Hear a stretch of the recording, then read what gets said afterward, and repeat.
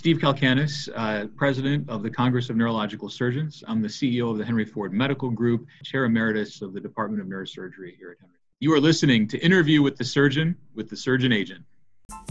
On this episode of Interview with the Surgeon, we welcome Dr. Stephen Kalkanis, CEO of the Henry Ford Medical Group and Senior Vice President and Chief Academic Officer. Dr. Kalkanis works to advance the health system's academic mission, including the development and growth of all research and medical education programs. An internationally recognized brain tumor expert, Dr. Kalkanis currently serves as President of the Congress of Neurological Surgeons, the largest association of its kind. In 2018, he was also named the Director of the American Board of Neurological Surgery, the official accrediting and credentialing body for all neurosurgeons practicing in the United States.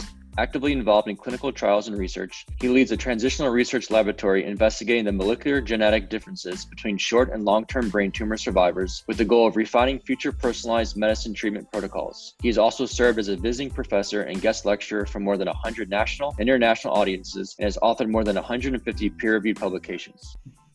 Hello, everyone, and thank you for joining Interview with the Surgeon. Today, we welcome Dr. Stephen Kalkanis, CEO of Henry Ford Medical Group. Doc, how are we doing today?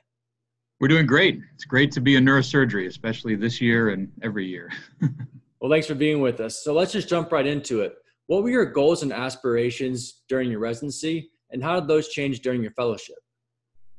You know, from a young age, I was fascinated with the brain, knew I wanted to go into medicine, but in medical school, like so many of my colleagues, I shadowed a surgeon who just changed my world. I saw a case of a young woman who was going blind because of a brain tumor and saw what an intervention could achieve. I saw at the time, what was then space age technology in the OR, saw the results. And I thought, gosh, if I can do this, I could really make an impact. And unlike other areas of medicine, the brain is still a black box. And so if you're interested in innovation or discovery or the proverbial new frontiers in medicine, that's the place where you can really make a difference for patients. And also because of the disease entities that we treat, this is making a difference between walking or not, or seeing or not, or being a productive member of society or being really impaired. And I thought, this is really worthy of the challenge and the commitment that it takes over many years to get there. So during residency, I wanted to be technically the best surgeon I could. I wanted to understand the challenges. And I also was very interested in research, trying to figure out where I could make a difference, which questions were most relevant to ask and what it would take to get there. And I'm very grateful to my mentors. Mentorship is everything in this profession. I remember from very early on wanting to get into the OR and understanding every last bit about the anatomy, but also the function. And I think that, what I tell people today is that no matter what, make sure you have a passion for this, because in the end, that's what's going to drive success. So kind of going through your fellowship, can you take us through your mentality heading into your first job search and how that perspective changed in the beginning years of your career? Sure. So within neurosurgery, and this is one of the beauties of the profession, is that there are so many areas of focus. You can be a general neurosurgeon and serve communities where you have the respect of your colleagues and patients because of what you do. You can subspecialize and go into spine or vascular or tumor or pediatrics and functional. And for me, I was always fascinated with the challenge of cancer and for brain tumors in particular, really liked the opportunity of precision medicine and molecular genetics. So for me, my subspecialty training was in neurosurgical oncology. And when you go through that process and then start looking for jobs, I remember feeling like it was such a daunting task because you have to sort of be true to yourself in terms of your academic goals, but then try and match what you want versus what is available out there and what's being advertised in a position. I wanted to go into academics, but I think that there are many options today that sort of combine private practice and academics and sort of very interesting hybrid models. But at the time, I really was in this mode of, okay, I'm in academics and here's what I have to do. And that's great, but I would tell people today to be flexible in your thinking and also realize that you have a lot more power than you actually realize when you're looking for that first job, because you are an undifferentiated stem cell. You're all potential. You've put in, 7+ years of subspecialty training, and don't underestimate the immense opportunity you have to, hospitals want neurosurgeons. Healthcare systems really value, we have an outsized influence based on our small size, but because of the nature of what we do, we're very valuable. And I don't just mean monetarily, I mean in terms of reputation and, building, a whole team. And so I had great mentors at the time who really helped shape that thinking. And also neurosurgery is very, very hierarchical. You start as a medical student, and then a junior resident, a senior resident, chief resident. And that jump to being an attending for your first job is almost clouded in this concept of, well, you still have a superior and you should be very grateful for the opportunity. That's true. Humility matters, but you also have to not be afraid to put yourself out there. And just because something isn't listed in a job description, one of the best pieces of advice I was given is tell them what you want, tell them what you can offer. And, everyone has an idea if you're a hospital or a department, but they also want the best people. And if you show energy and passion and enthusiasm and humility and show what you can do, they might, create a job that's tailored to you. And so don't sell yourself short. And I think for me, that was a great piece of advice. Throughout your career, did you ever consider going private practice, or are you academic focused all the way?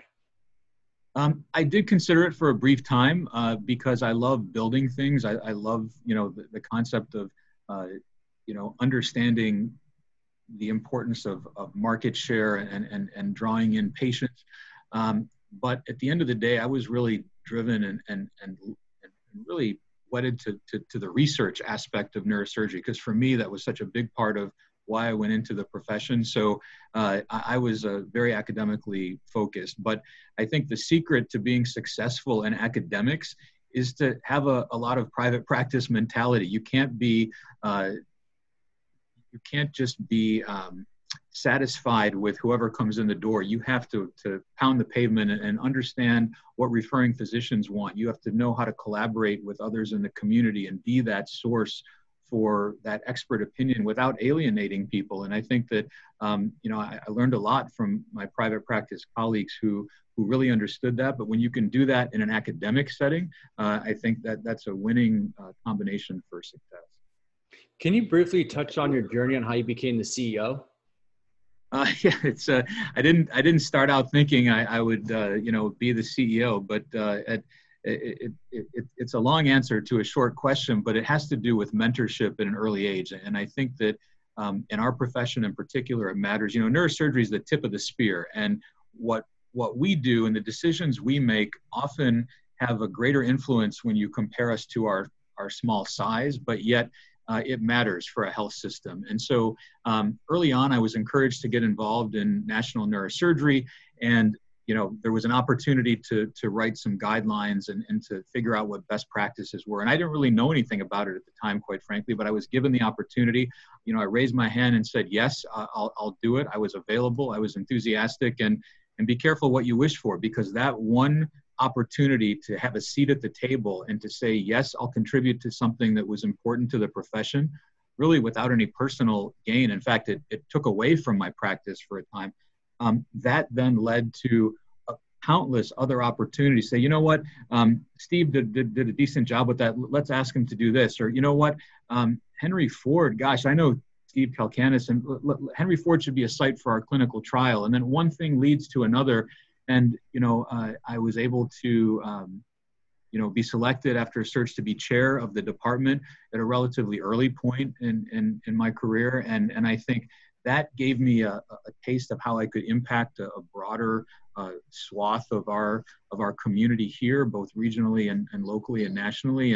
And we built a service line that then changed the way our entire system dealt with subspecialty medicine. And we were able to bring other people into our group and really create something pretty exciting when you think about the changes in stroke and in spine and everything that rolled up into neuroscience. And so when there was an opportunity at Henry Ford to take the lead job for our medical group, I was asked to apply, and I had many second thoughts, because again, my whole goal was to be a brain surgeon and to operate. And I'm happy to say now that COVID is slightly calming down, I'm back into the operating room a little bit more regularly, not to the point I was before, but I'm seeing the ability to make changes and to contribute on a different level. And so instead of 25 neurosurgeons, I've got 2,000 docs from all different specialties, but understanding this concept of servant leadership and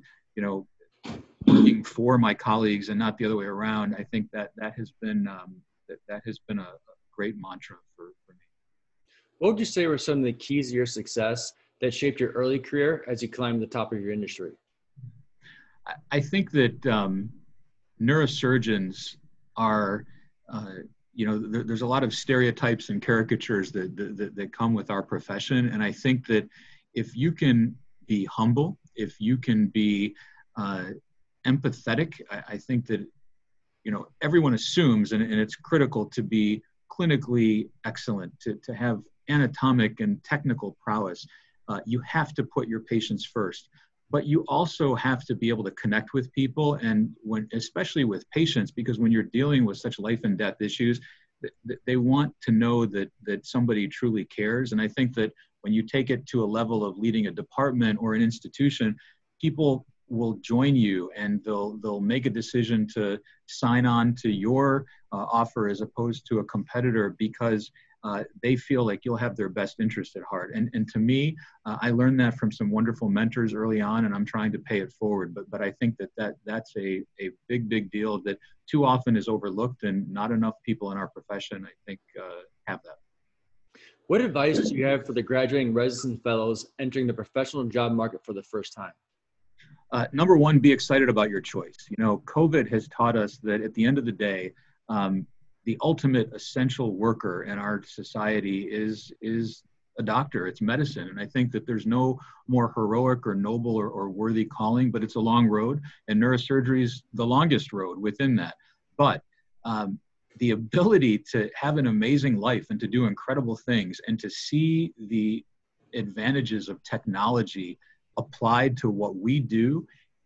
I mean, we are enjoying breakthroughs today that for a half century were not possible, and even 5 years ago would have been considered, science fiction. Today, it's a reality. So I think there's a momentum and an excitement in what we're doing in neurosurgery. So the first thing is embrace it. Be excited about your choice because it's the right one. The second thing is don't be afraid to shape a position when you're going to look for a job based on what you want. Just because someone doesn't offer a job or have a description that you think fits your particular niche, cold call someone, have a mentor or have someone who, we all know someone in neurosurgery. It's a very small world. Say, you know what, I have someone that you should really look at. And as soon as that door opens, walk through it and just say, hey, I really see a lot of opportunity in your department, and I think I could contribute in X, Y, and Z. And the answer may be, I'm sorry, we just don't have an opening. But I can't tell you how many people who I've advised and who I know, and even myself, have hired people when I wasn't officially looking for a position, or when I thought I was in need of, let's say, a vascular person, but someone who was doing skull base came in, and I thought, gosh, this is really an opportunity I can't pass up. So be proactive. Don't be afraid to put yourself out there. The third thing is to really understand that you have tremendous value. And again, you can't be arrogant about it at all, but at the same time, the worth of a neurosurgeon to a health system and to a department is significant. And to really be that individual who has it all, wrapped up. If you want to do academics, I mean, there's a lot to academics that includes clinical research and bench research, translational research.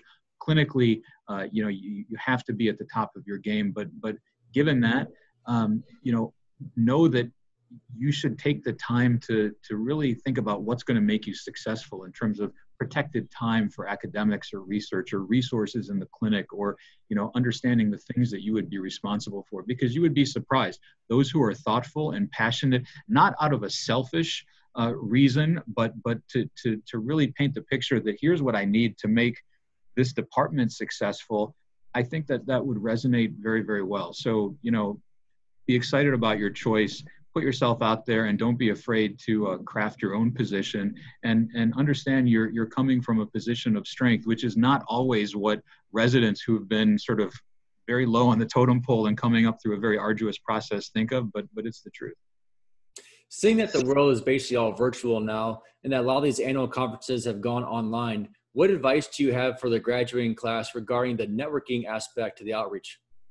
This is something that we're actively looking at in the Congress of Neurological Surgeons. So I have the honor of being president of the CNS, and we had the unprecedented, unhappy news, along with the AANS and all of our major societies, to cancel our in-person meetings. But we've been thrilled at the level of participation in webinars and in online forums.